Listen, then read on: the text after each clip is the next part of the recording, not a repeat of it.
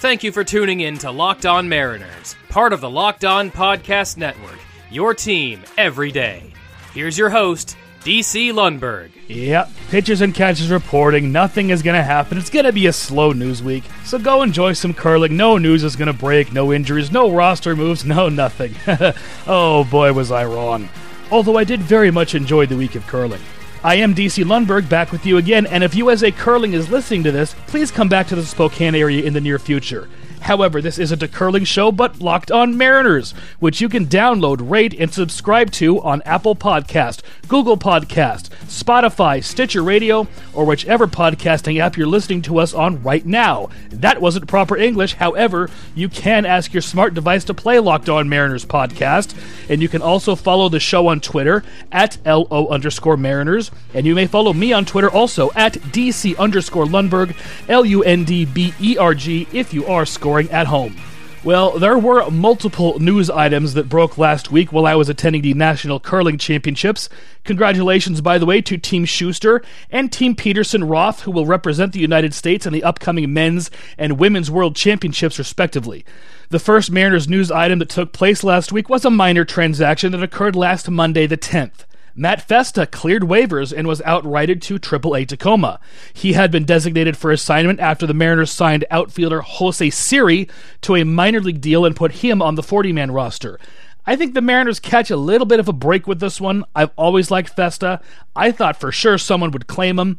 That did not happen, so Festa remains in the Mariners system, and it's possible he could be back up with the big club sometime this year. Then on Thursday, the M's added to the spring training competition in the outfield. Former Rockies batting champion and three-time All-Star Carlos Gonzalez signed a minor league deal with the Mariners, including an invitation to spring training.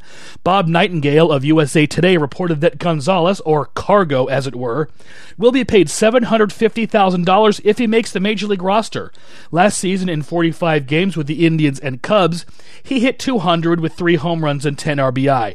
He struck out 52 times in 145 at-bats, which means he struck out almost 36% of the time. And while that's not quite Mike Zunino territory, that's still really terrible. However, in 2018, he did hit .276 with 16 home runs and 32 doubles in 463 at-bats. He's got a career slash line of .285, .343, .500.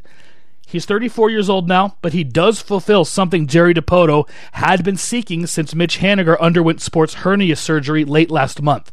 An outfielder with major league experience. This is the perfect signing for the Mariners. If he has a good spring training and makes the opening day roster, he's got a chance to contribute. He's not going to be the same player he was when he was making all-star teams as a Rocky, but he could hit a little bit and provide some much-needed veteran leadership at a minimal investment. And if it doesn't work out, the M's don't lose very much. This move became much more important a few days later, as it was announced last Thursday that Mitch Haniger, or of course as I like to say, Maniger, underwent another surgery to help alleviate lower back problems. There's no timetable for his return. Jerry Dipoto added that Maniger, quote, seems to be in pretty good spirits, end quote, which I believe means that he was drunk. Dipoto went on to say, quote, we're expecting him to be in camp, but we don't have a timetable for that either. Mitch works hard and nobody will be more attentive to the detail. We'll assess as we go and then find out how long this is going to take, end quote. Maniger has not played since last June after rupturing a very sensitive part of the male anatomy. While rehabbing from that injury, he suffered from lower back pain and core muscle problems. Dipoto said of these injuries, quote, I think they're all interconnected. I'm not a doctor, but this didn't come as a shock to our medical people that this was possible, end quote. Whatever that means. He went on to say, quote, we didn't expect he'd be here opening day regardless. One of the things we're doing organizationally is providing opportunities for young guys.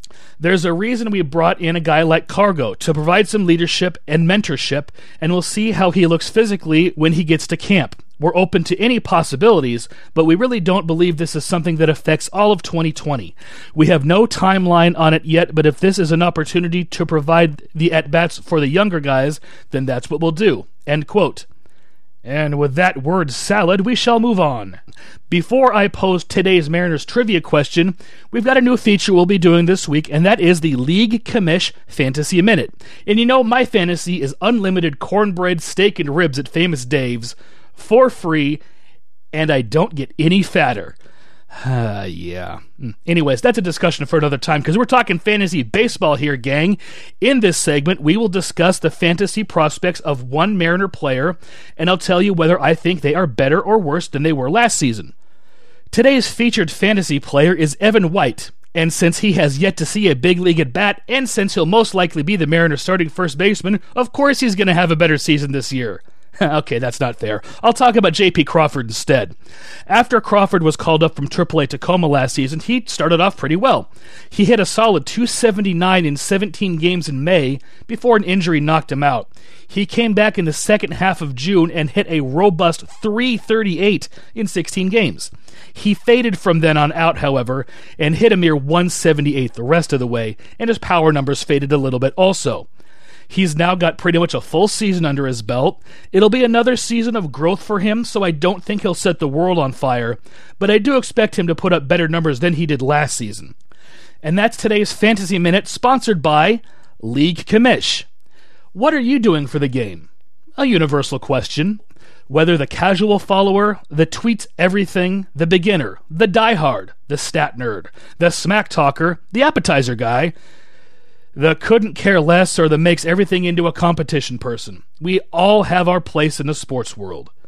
The same personalities apply to fantasy sports, and League Commish exists to ensure your fantasy sports experience is the best one for you. We match managers to leagues as we lay the foundation for your new league. It's as easy as sign up with your preferences, get matched, and approve of that match before any commitment on your end. Sign up with League Commish by February 29th and receive 15% off by entering the code LOCKEDON in the referred by section on the sign-up form. The first 25 people to sign up using our code receive their first match for free. What are you doing for the big game? Find your next fantasy sports league at leaguecommish.com. And now, gang, time for today's Mariners trivia question. Which Mariner hit the most home runs in the 1980s? And we're talking only home runs hit as a Mariner. I'll let you know who that is when we get back. And remember, if you've got a question for me or a comment on the show, please email said question to lockedonmariners@gmail.com, and I will consider using it for the Friday mailbag segment. And again, the question doesn't have to be about baseball. It can be a silly question about anything. Ask me about curling. Locked on Mariners will continue as soon as I decide which story from last week to discuss.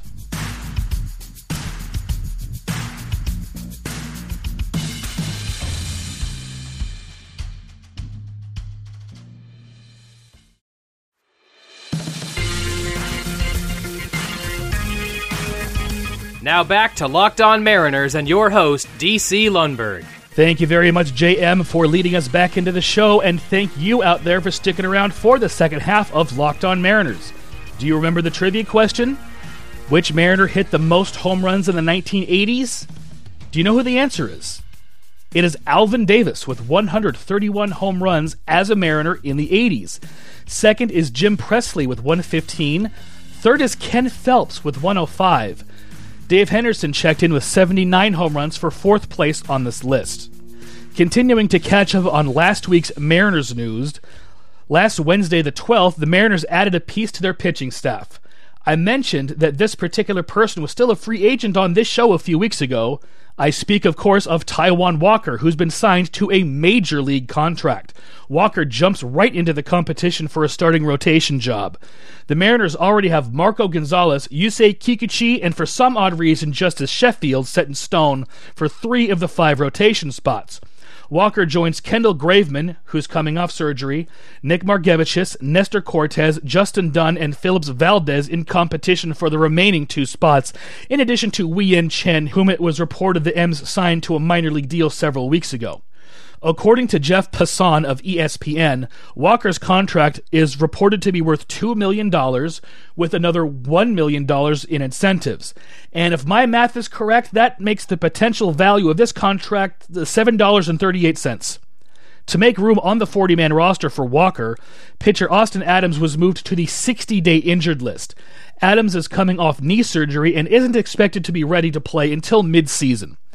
Taijuan Walker is coming off 2 injury-riddled seasons with the Diamondbacks. In 2017, however, he pitched well for the Diamondbacks after being traded there from Seattle as part of the Mitch Haniger trade. He started 28 games that year and had an ERA of 3.49, but he walked too many hitters and had a whip of 1.328. Even with the solid season prior to his injury woes, Arizona still gave up on him and non-tendered him rather than offer him arbitration, making him a free agent. This seems like another good move for the Mariners. You can never have too much pitching, and the M's not only need serviceable arms, but they need some veterans to add to the mix with all the youngsters they've got.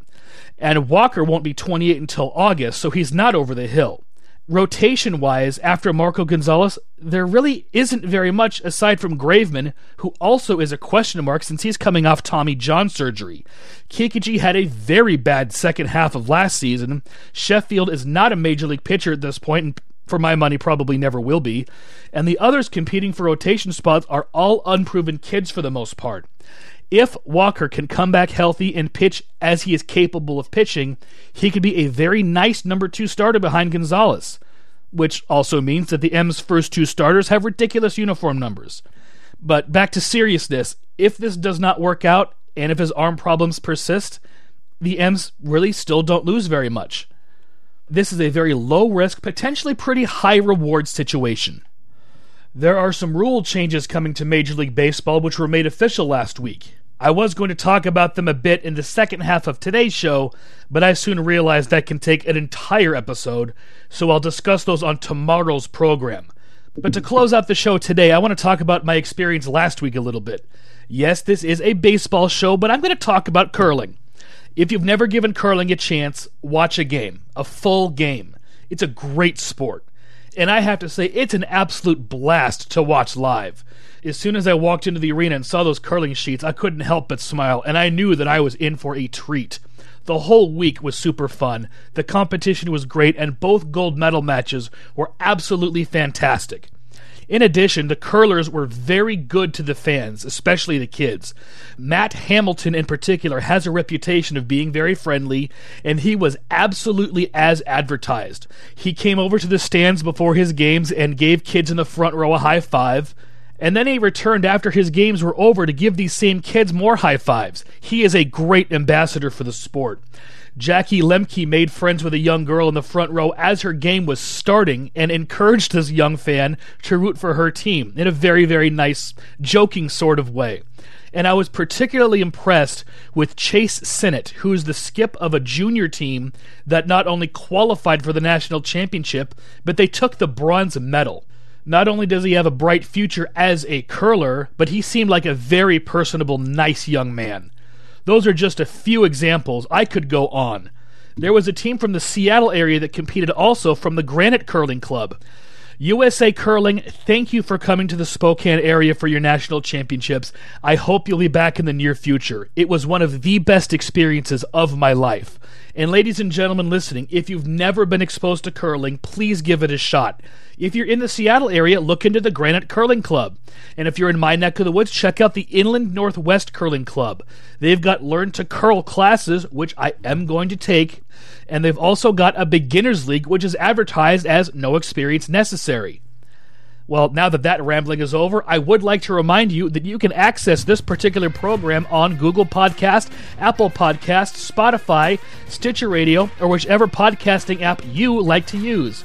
Please download, rate, and subscribe to Locked On Mariners on any of the above apps.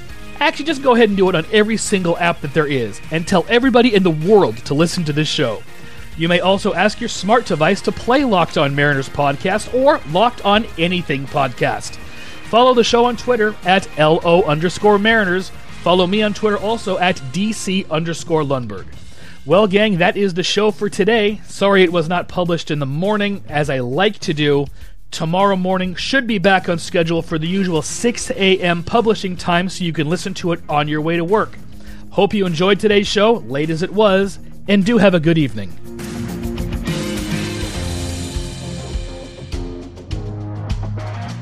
This is Joey Martin speaking for Locked On Mariners, part of the Locked On Podcast Network.